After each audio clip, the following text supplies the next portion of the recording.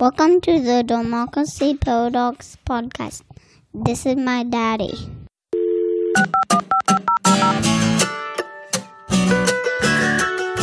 My name is Justin Kemp, and I am your host as we explore the democracy paradox. It's hard to believe that it's been almost 2 years since Russia launched its full-scale invasion of Ukraine. At that time, most of us knew very little about Ukraine's president, Volodymyr Zelensky. But these days, he is among the most recognizable leaders on the planet. Those of us who have followed the war closely know his basic biography pretty well. But we still don't really know the real Zelensky. Most of us realize there's a lot happening behind the scenes in the war that we still don't know about. But now, Simon Shuster has a new book that offers a glimpse behind the scenes to better understand Zelensky and Ukraine's politics during the war. Simon is a staff writer for Time magazine who covers politics in Ukraine and Russia. His new book is called The Showman: Inside the Invasion That Shook the World and Made a Leader of Volodymyr Zelensky. Simon had direct access to Zelensky during the first year of the war. It gave him a front row seat into Zelensky's transformation from an entertainer into a wartime leader. So our conversation focuses on Zelensky as a person and as a leader. We also talk about some of the decisions made during the war and what they say about politics in Ukraine. Now, I've had many conversations about Ukraine on this podcast, but I think this is one of the most informative talks I've had so far. Hopefully, you'll feel the same way. Now, I do want to mention something about myself. This past week, I had an article published on the American Purpose website. It's called The Revolution Will Be Podcasted. It's about how podcasts and other spoken word media have changed how we communicate ideas about democracy. If you listen to this show, you'd probably find the article pretty interesting. So go check it out. You can find it at www.americanpurpose.com. I'll have a link in the show notes. The Democracy Paradox is also sponsored by the Kellogg Institute for International Studies, part of the Keough School of Global Affairs at the University of Notre Dame. The Kellogg Institute was founded by Guillermo O'Donnell, one of the giants of democratic thought, more than 40 years ago. It continues to sponsor research on democracy and human development. Check them out at kellogg.nd.edu. You'll find a link in the show notes to their website. If you're interested in becoming a sponsor of the podcast, please send me an email to jkempf@democracyparadox.com. But for now, here is my conversation with Simon Shuster. Simon Shuster, welcome to the Democracy Paradox. Thank you. Glad to be with you.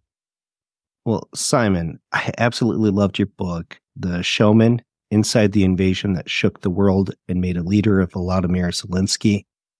There's been a few books about Zelensky so far, but I think yours gives the most in-depth and really the most human portrayal of who Zelensky is. I was very impressed with it, and the access you had is just absolutely unparalleled.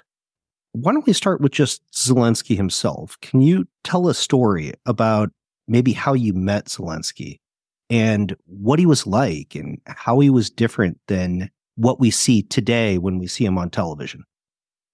Yeah, thank you so much for that introduction. I'm really honored that you enjoyed the book so much and found it such an intimate portrait. I guess it comes down to, how long I've known him and how much time I've spent following him around, honestly, before the invasion and during the invasion.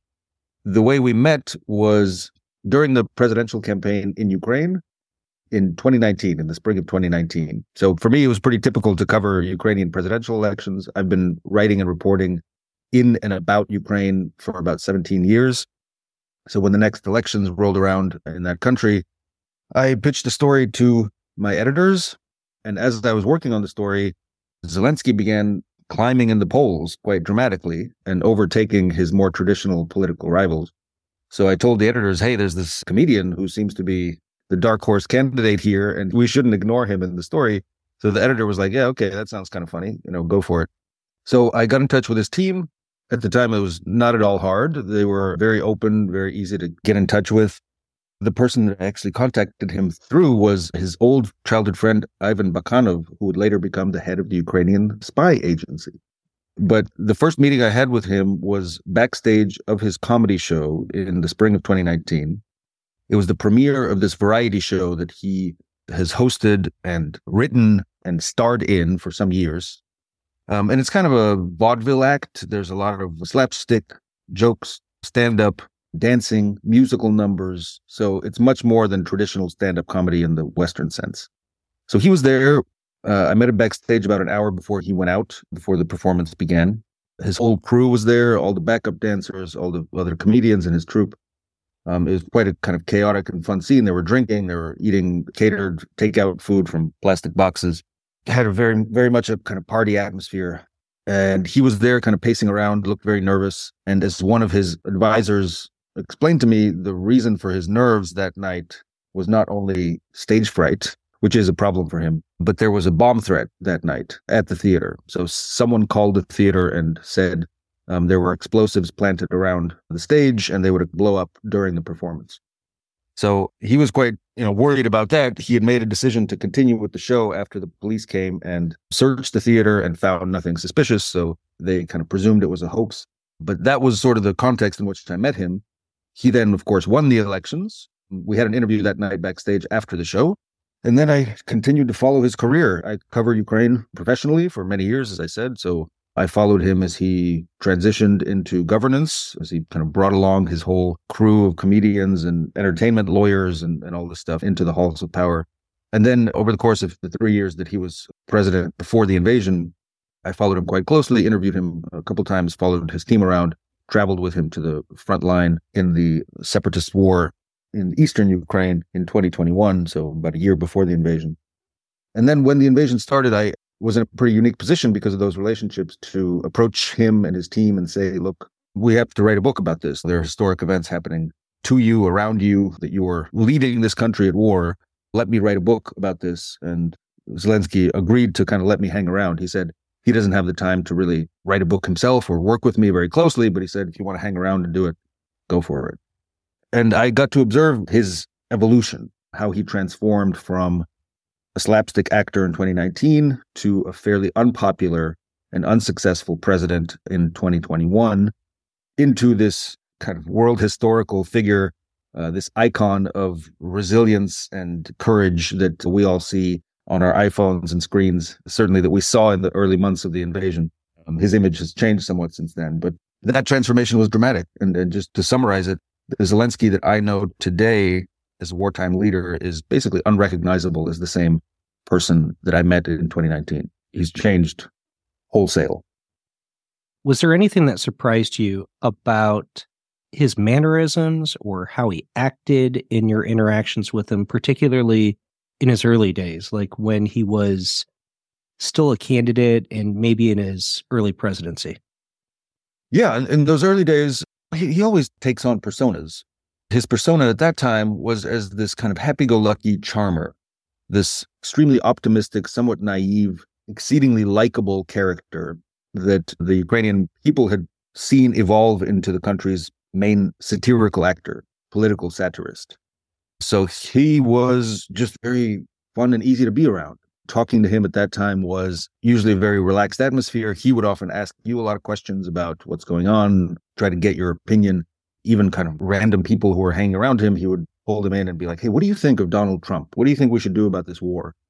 Which made it a very inclusive and relaxed atmosphere. A lot of people in his circle at the time called him by his kind of schoolyard nickname, Volodya. So it was just kind of like a group of friends more than anything. This very kind of relaxed party atmosphere. And that followed him to a large extent into the presidency in those early months, where many of the people who came with him into the halls of power were from the world of entertainment. Many of the people who took seats in parliament through his then newly founded political party were also from the worlds of entertainment law, show business, TV production. So that's kind of the scene at the time. He was just very chill. So bringing in so many people that he knew through entertainment that didn't have experience in politics, do you feel like that was a strength of his presidency early on, the fact that he was able to bring in new blood and be able to move out the people that were considered so corrupt within Ukrainian politics? Or do you think that was a weakness because of their inexperience? Both. That was certainly a promise that he made early on, and that was a core selling point of his campaign, that he was an outsider, that he would bring new blood into the political elite, that he would clear out the old, corrupt, stagnant political forces that had been ruling Ukraine for decades, at war with each other and taking turns at the reins of power. He said, I'm not from any of these camps that have ruled Ukraine. I am new. I'm an outsider. And that was very attractive to the Ukrainian people. I remember there was one survey that was published during the election campaign in 2019 by the Pew Research Center, and they found that Ukraine had the lowest trust of any country in the world in their government. 9% of Ukrainians said they trusted their political leaders, lower than any country in the world. So for him, it was clear what he needed to do. He needed to not act like a politician, and he was in a very good position to do that because he was decidedly not a politician. There was a downside. So as I described in the book, that transition period is described as very chaotic. I talked to some of the people who were involved there.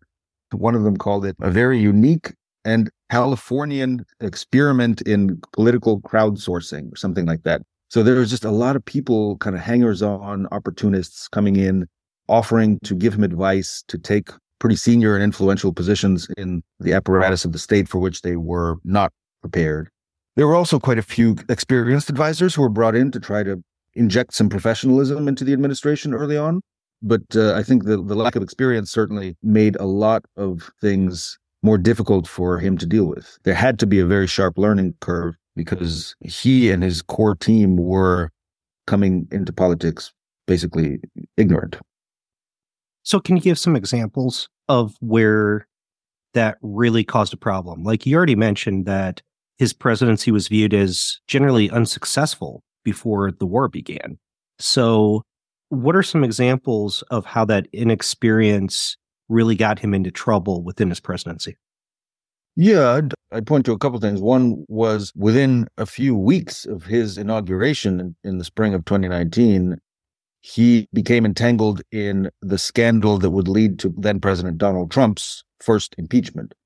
So that was the scandal in which President Trump and his lawyer, Rudy Giuliani, tried to essentially extort the Ukrainian authorities under President Zelensky to dig up dirt and open investigations against President Biden and his son, Hunter Biden. That was a major scandal. People have kind of forgotten about it now, but absolutely dominating the headlines around the world, certainly in the United States, for many weeks. And Zelensky was just not prepared for all of that. He didn't know how international politics worked. He didn't know how to deal with these demands from Trump. At one point on the campaign trail, he asked me, what's Trump like? He asked me to give him a sense of Donald Trump as a person, as a leader. I was just, I didn't know what to say. He asked me in this kind of very naive way, like, so is he a nice guy? Like, what's he like? And I was like, first of all, I have no idea. I've never met Trump. I cover Ukraine and Russia. I don't cover American politics. Anyway, it was just a strange position to be in. And it points to his lack of professionalism in the fields of international affairs and international diplomacy. And another example, I think, so his main promise upon taking office was to bring peace to eastern Ukraine. So when he was inaugurated, the war in the Donbass and eastern Ukraine had been raging for about 5 years. More than 10,000 people had been killed in that war. And he promised to end it, to find a negotiated settlement with the Russians that would put a final stop to that kind of simmering conflict in eastern Ukraine. There was a certain level of naivete in the way he approached it. He thought he could break the ice with Putin. He could find some humanity in Putin that he could connect with and turn in his favor. And he was quite quickly disillusioned with that, really at their first round of negotiations at the end of 2019, at the end of his first calendar year in office. The book describes in some detail how he prepared for those negotiations, how he tried to understand what was at issue, what was really underneath the conflict that was driving it, and what kind of person Putin was. And in that sense, he miscalculated. He had an abundance of confidence in his own abilities as a communicator, such that he believed he could break through Putin's armor, and he failed. And I think some people blame him for the approach he took there. It's still an ongoing debate in Ukraine about how those negotiations went, whether they could have been handled differently, and whether a different approach may have avoided the full-scale invasion that we saw then a few years later. The overconfidence in his own abilities, it sounds like one of the character traits that we see in leaders throughout the world right now, particularly more populist leaders. And we don't normally think of Zelensky as a populist, but I guess I'd like to get your perspective. Do you think that he came into office as more of a populist leader, particularly at the beginning? I think that's a fair characterization. Yeah, certainly his political opponents called him a populist. And I'd put it somewhat differently. So from talking to his people who ran his political campaign in 2019, they told me that they designed his candidacy to be a blank slate, a canvas onto which voters could project their idea of the perfect president. So rather than promising them the world, as many populists do, he just said, I will fix everything. Don't worry. Just give me a chance. But he didn't go into details. He didn't take really detailed and decisive positions on key issues that were at the center of Ukrainian politics at the time. Questions of, the position of the Russian language, cultural, historical issues of how exactly to resolve that simmering war in eastern Ukraine. He didn't get down into the nitty-gritty of his campaign platform. And he allowed voters to essentially imagine him the way they wanted. Many of them imagined him as the president that Volodymyr Zelensky famously played on television. So in the 3 years leading up to his presidential campaign, his most famous and indeed the most popular television show on Ukrainian TV was a comedy in which President Zelensky, then comedian Zelensky, played the president of Ukraine. That character that he played was extremely likable, a great, honest, just everyman who comes in and cleans out the corrupt elites and fixes all of Ukraine's problems. That was the character he played on TV, and I think his campaign encouraged people to assume or imagine that his presidency would be similar to the world of that sitcom. I think that was intentional, that voters were encouraged to imagine the president on TV taking office and delivering the things that he was able to deliver as the president in the TV show. Of course, reality is far more complicated and far more difficult. And Zelensky was not able to write his own script when he took office in real life. So before we move into Zelensky as a wartime president, I'd like to just kind of get a sense of what kind of presidency do you think Zelensky would have had if the war didn't break out? Do you think that he would have kind of came into his own and figured things out as time went on? Or do you think that it just would have been incredibly disappointing in the end? Hard to say. As a reporter, as a journalist, I try to stick to the factuals rather than the counterfactuals. This is something more for, political analysts or historians to try to puzzle out. But what I can say is he was not a popular leader as the invasion approached. One of the key reasons that he was not popular is that he had failed in his main promise to deliver peace in eastern Ukraine. There were also economic reasons. The threat of the invasion really hurt Ukraine's economy, which affected, of course, the popularity of the leadership, including Zelensky. I think the COVID-19 pandemic was a big blow to many leaders around the world. Zelensky was no exception, especially because he could not secure vaccines from the Western countries, Germany, the United States, that were producing these vaccines, and he refused to accept vaccines from Russia. So that was a problem for voters. If you remember what that period was like when everybody was waiting for these vaccines to come out, every country in the world was angling for them. All of this was going on really in the months, roughly the year before the invasion started, about a year and a half. So all of that was pressing on his popularity. Where it would have gone if the invasion had not broken out, I don't see any clear reason to believe that he would have turned around that trend in his declining popularity. Now, the war did break out, obviously, and Zelensky has been one of the most successful wartime leaders, at least the way that he's portrayed, the way that we envision him.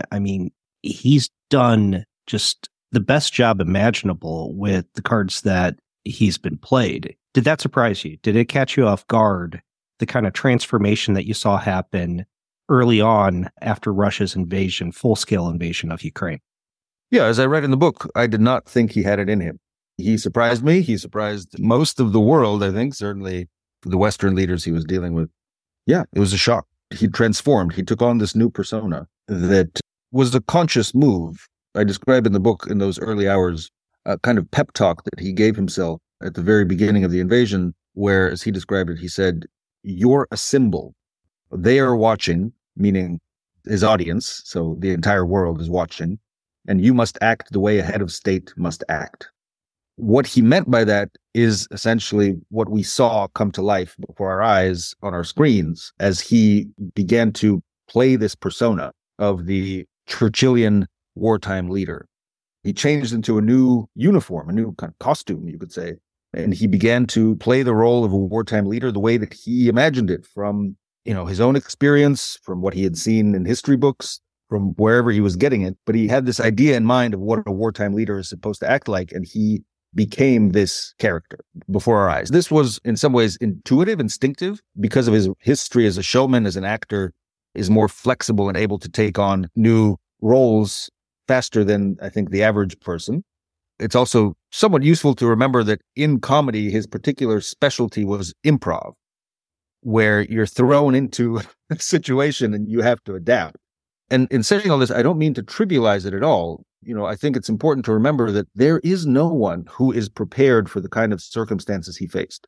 There is no graduate school degree program. There's no career path that prepares you to be under attack by a far superior nuclear-armed military force that is intent on killing you, killing your family, taking over your entire country. Like, what is the career? What is the CV, the resume that prepares you for something like that? There isn't one.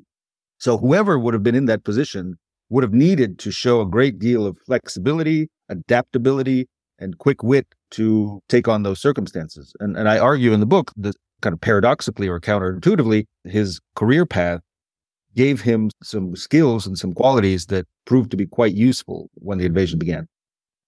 So, Simon, one of the things that I've come to learn throughout just reading about Ukraine and just in the news clips and podcasts and every other way that you kind of digest information is that one of Zelensky's strengths has been his ability to let the military and the generals take the lead in terms of the military decisions on the battlefield.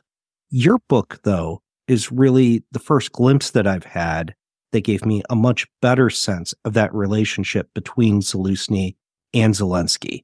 I mean, it really went pretty in depth into their relationship, both in terms of the good and the bad. Let's start with the early kind of phases here. Why is it that Zelensky was so willing to allow the generals, particularly Zelensky, to take the lead in terms of decisions on the battlefield when he didn't really have that personal relationship that he had developed over just his past career, the way that he had with so many other leaders within his government? I mean, in a way, the generals are kind of strangers to Zelensky, strangers at least before he actually became president. So why was he willing to trust them the way that he did early on? I think the simplest answer is that he had no idea what he was doing in the field of, military strategy. So as much as he was quick to take on the persona of a wartime leader, he did not pretend to be a tactical, strategic savant who could come in and start dictating to the generals what they should do. On the contrary, in the opening hours of the invasion, the opening days, he put his full trust and faith into his generals, especially General Valery Zaluzhny. I was present for one phone call that he had with General Zaluzhny in the early weeks of the invasion, and just the tone he used in speaking to him was such high admiration, love, respect. And he talked about him in our conversation at that time as a savior of the country. And it's true, General Zaluzhny, I think gets a lot of the credit for winning the Battle of Kiev and essentially ensuring the survival of the country, that he was in command of that operation.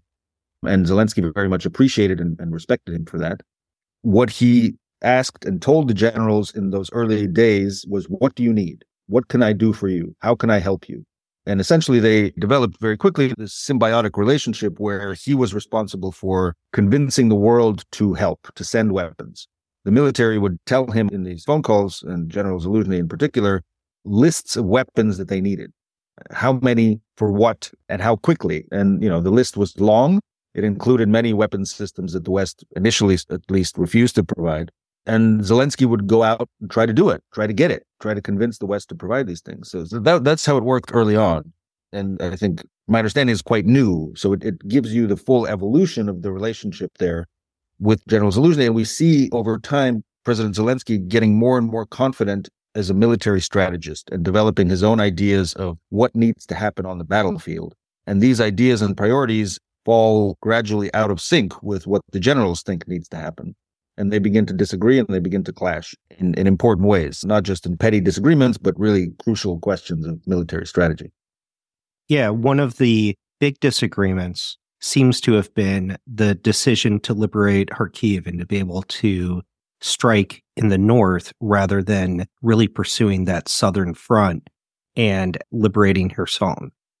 In hindsight, do you think that was the right decision, though? I mean, Zelensky made the case to be able to strike in the north because he seemed to have support to be able to do it, and Russia hasn't necessarily taken that ground back the way that Zelensky and some of the other generals thought that they would. Do you think Ukraine made the right decision to be able to make that tactical or strategic decision to be able to engage the war in that direction? Yeah, it's a really good question. I think it's one of the most crucial questions that the book kind of leaves open for readers. I'm not a military strategist or tactician. I tell you what happened, what the disagreement was, and what decision was made. And essentially, I leave it up to the historians and military strategists to parse what was right, what was wrong.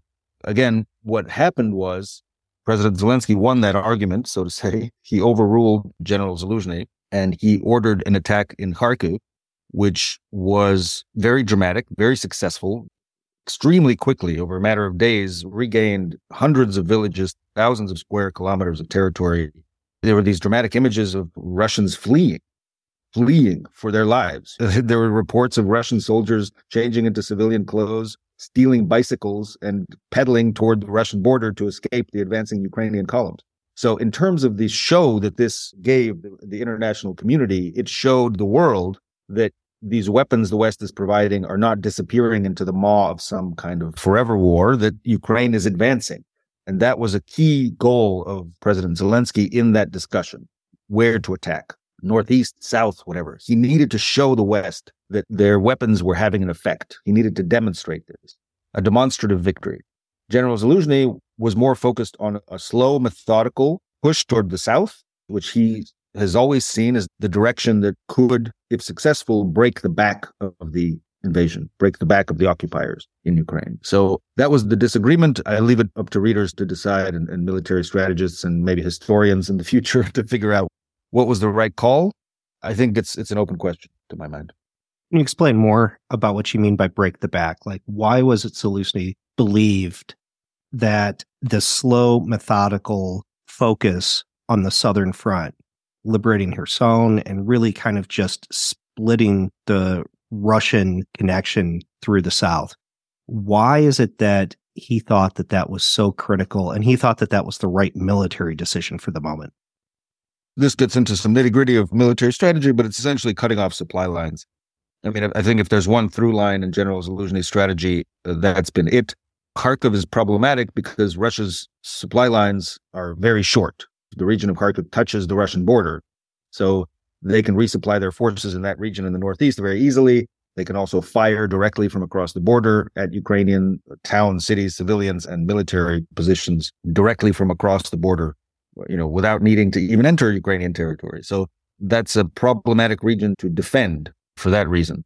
In the south, he wanted to cut off Russian supply lines to southern Ukraine and crucially to Crimea. He wanted to bring the forces right up to the neck of that peninsula, the Crimean Peninsula, and begin to isolate it. One of the key strategic goals of the Russians, arguably the most important one, if you look at military strategy, was to build this land bridge to Crimea, right? To secure a swath of land that goes from Russian territory to the tip of the Crimean Peninsula. They did that in the early days of the invasion. And General Zelensky has been fixated on breaking that land bridge to make Crimea much harder to defend. That's kind of the ultimate prize, I think, in his mind, getting Crimea back, or at least encircling it and cutting up those supply lines. Also Mariupol, Berdyansk, some of the cities down there have enormous strategic and also symbolic importance to the Ukrainians. Being able to put up a fight and get Mariupol back That's the dream, and I think that's what General Zelensky was very single-mindedly focused on from the beginning. What I'm hearing from you and from reading the book, I just get the sense that he thought that it was going to be easier to defend in the long term. And I just wonder whether he still believes that after just the strong success that the Ukrainian army had in retaking northern territories, like surrounding Kharkiv and even beyond that, or whether he has growing concerns because Russia's fortified their areas in the south. They've been able to learn how to defend even better, so it's going to be harder to retake territory in the future. And on top of that, Russia seems to be gaining ground once again. If Zelensky feels that he was right all along, and that while Zelensky might have made the right political decision for the moment, it's going to have long-term implications on the war. I mean, do you see that possibly happening, or do you think that's reading too much into things? I think those conversations are ongoing within the general staff of Ukraine. The overall position, the sense that I get from talking to people on the military side, is that they aren't inclined to concede that President Zelensky was right in ordering the attack on the Northeast.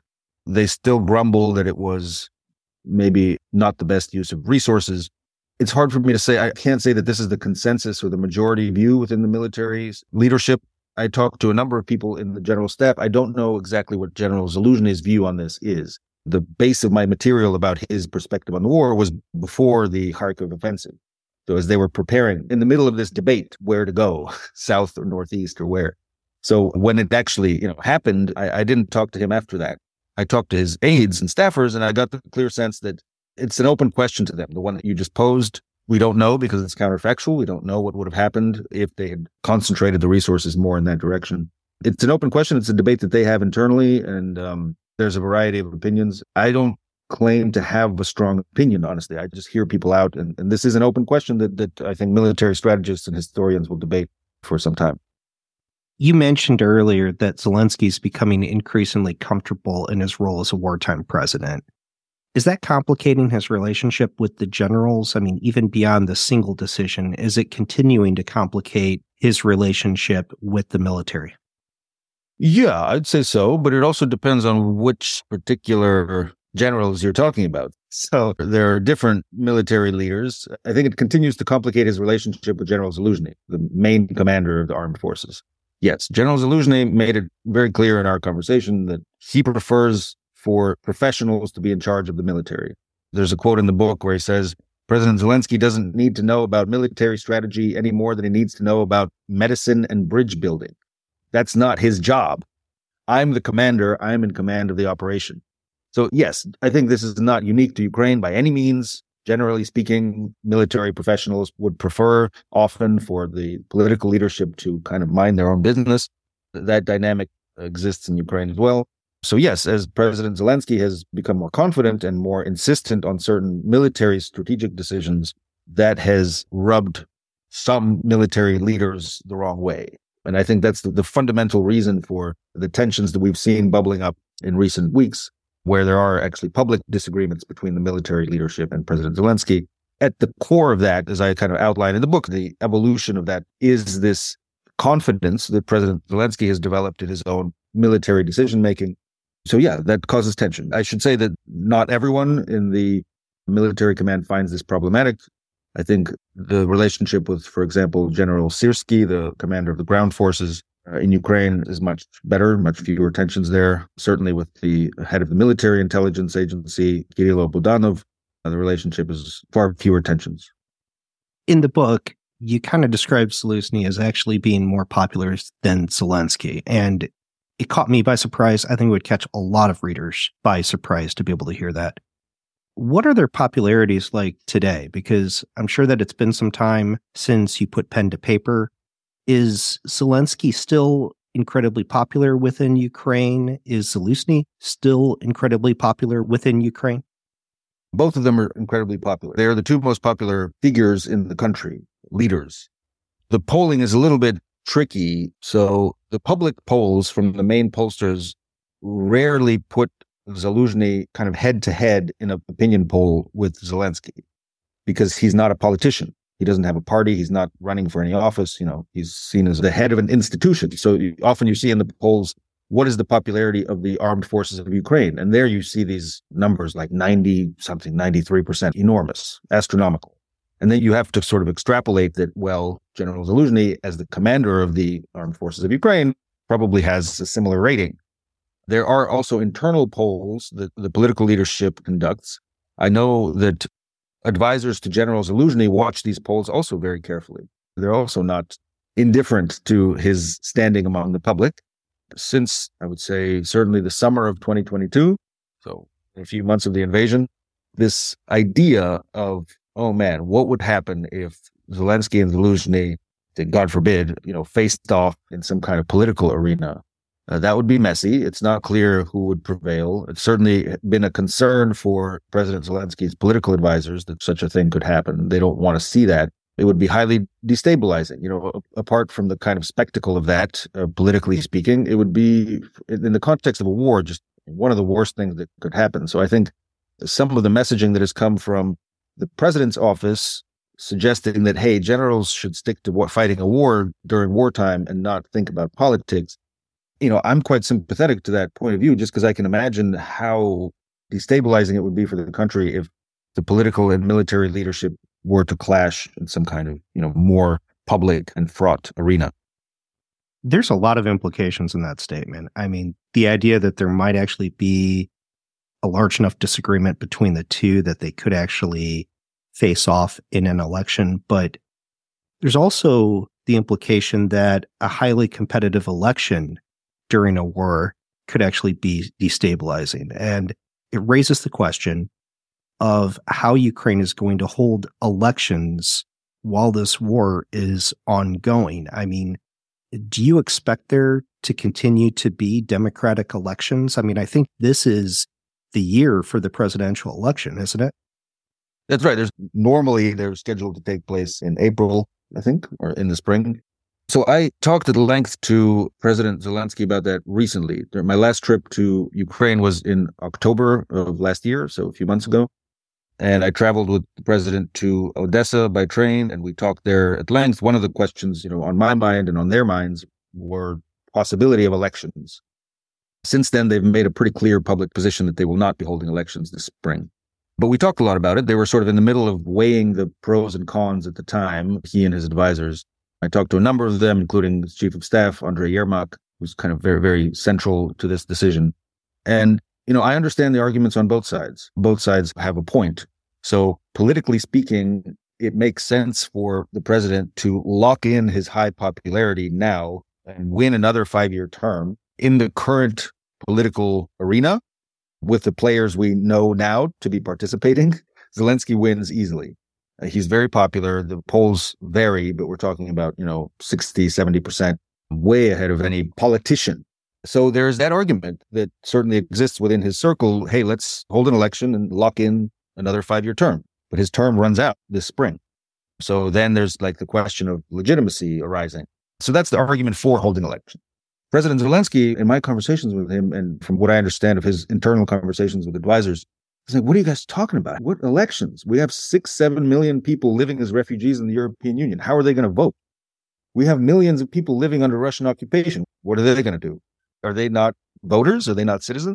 So practically speaking, he felt this was just impossible. He sensed that it would be very expensive. It would be very destabilizing also politically. So he's very frustrated with political forces, political leaders in the opposition who pipe up and attack him in the media or in social media. He still holds the position that now is not the time for these kinds of feuds. And he tells people to pipe down. In the context of an election race, even if you start talking about the possibility of an election, these political forces start bubbling up from everywhere. And, it would be very difficult for him to maintain a sense of national unity and public morale in a situation where all the political forces start attacking each other in the context of a presidential campaign. So those were the arguments that, led him to say, guys, it's not the time. And legally speaking, constitutionally speaking, he is on very firm ground. So under martial law, under the Ukrainian constitution, it is illegal to hold a presidential election. So in order to hold an election, They wouldn't need to have serious legislative reforms. They'd probably have to temporarily lift martial law. They might have to change the constitution. It gets very messy. If you do it, legally speaking, under martial law, there are no elections. So that's how he came to the current position. I didn't get the sense that he was against holding elections. He's quite confident in his popularity. He's not like that he's going to lose. That wasn't my impression at all. The reasoning that he laid out to me was very much practical. Yeah, my understanding is it would be a practical question of how do you actually conduct the elections in a wartime setting. I think that's obvious.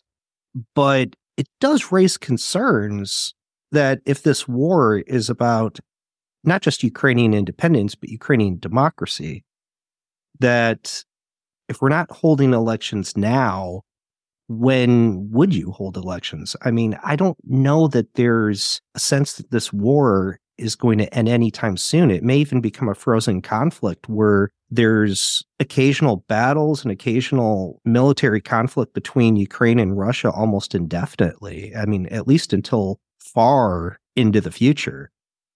Is it possible that this could end up raising serious concerns about the future of Ukrainian democracy?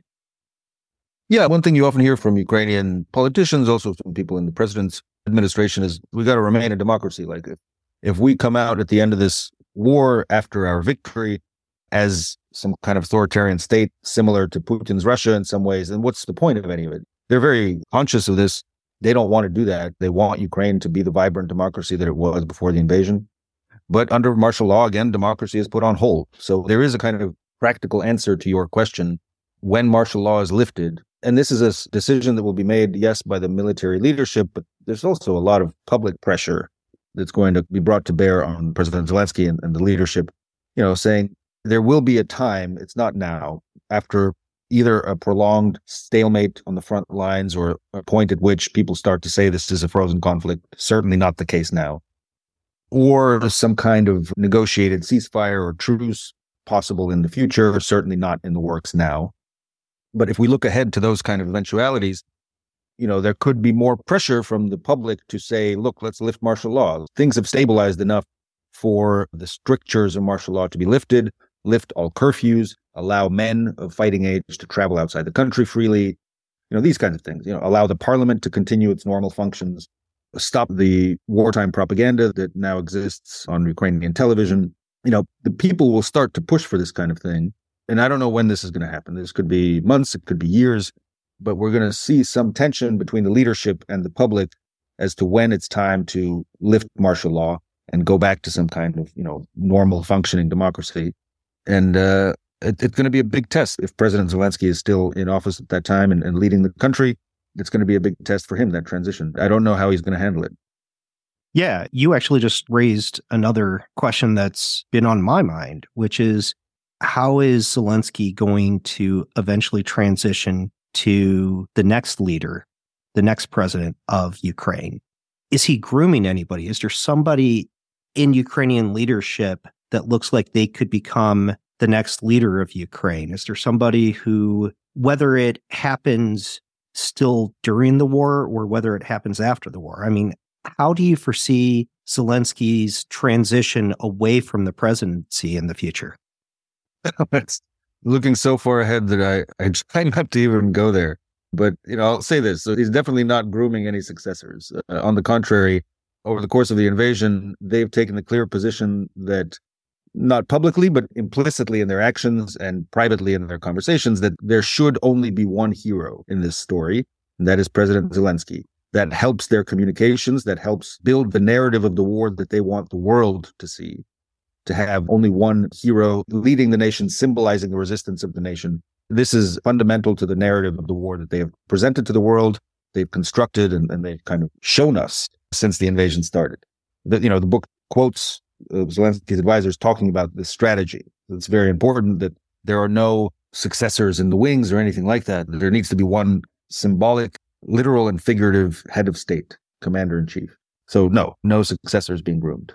How he will handle the transition, I think his heart is in the right place. I've talked to him about these things. He's very, sensitive to the judgment of history. He knows that Ukraine has been fighting since long before he became president to be an independent, sovereign democracy with the freedom of speech his history and his career in show business also put him face to face with the forces of censorship and government control over television. And he doesn't like those things. He wants to be remembered as, yes, a wartime leader, but also certainly not one who led to some deterioration of Ukrainian democracy. So we'll see how he manages that transition. I think his intentions and his heart are in the right place, but it's going to be difficult for him. As we look to kind of wrap up then, Ukraine faces just an enormous challenge. It looks like they're going to be fighting this war with uncertain allies in a lot of ways. I mean, the United States, there's questions of whether or not they're going to continue to provide at least as much aid, or whether it's going to be timely aid, or in some ways, whether they're even going to deliver aid at all. I mean, Europe has similar questions in a lot of countries. In the big picture here, do you think Volodymyr Zelensky and the Ukrainian leadership, do you think that they're going to continue to find innovative and new ways to be able to defend their country over the course of this war? I mean, are they going to be able to continue to live up to the challenge that we've seen them do so far? Are they going to continue to meet these new challenges that they're going to face in the near future? Yes, absolutely. I think so. They are much more clever, I think, than the world gives them credit for in terms of their military strategies, their strategies in this war. The main focus of my reporting in the last few months, well after the book was finished, has been the preparations that Ukrainians under President Zelensky are putting in place to prepare for the possibility, indeed now I think the likelihood, that Western support, international support would continue to decline. The main thrust of that effort is domestic production of arms. So I've been looking very closely at how they're doing that, where they started from, which is a very low level. The military-industrial complex in Ukraine is, historically speaking, just a swamp of corruption and mismanagement. It was very ineffective in the first year or so of the invasion, the period mostly covered in the book. Since then, as they've started to see that, hey, eventually this support could begin to decline, President Zelensky and his team have put a lot of resources and a lot of effort into reviving the domestic military production. They've had enormous success in drone technology, especially where they have something like 200 companies producing drones now in Ukraine. These dramatic attacks that we see deep inside Russian territory in Belgorod, in Crimea, in Sochi last year, I believe it was in May, there was even a drone strike on the Kremlin in Moscow. So those drones were made in Ukraine. That's impressive stuff. They're also producing missiles. Historically speaking, Ukraine produced the most powerful ballistic missiles in the Soviet Union, including the SS-18 known as Satan, this, massive nuclear-armed missile that was made in the city then called Dnipropetrovsk, now called Dnipro. So that know-how, that tradition is still there, and they're using it, they're ramping it up. It's a gargantuan challenge, but that's their plan. And I think it means that it would be naive for someone like Donald Trump or any Western leader to think they could come into office, flip a switch, turn off the aid, and force Ukraine to negotiate or capitulate. That is not going to happen. Well, Simon, thank you so much for joining me today. I want to mention your book one more time, The Showman, Inside the Invasion That Shook the World and Made a Leader of Volodymyr Zelensky. It's an absolute must-read to be able to start out 2024. It's an incredible book. It's one of the best biographies that I've read in a long time. Thank you so much for writing it. Thank you for joining me today.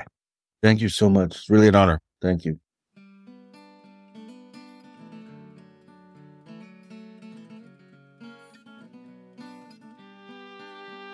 If you are listening to the show, please leave a review. It really does help shows like mine stand out. Also, please share the show with colleagues and friends, because word of mouth goes a very long way. Facebook and Twitter are great, but really just talk about it.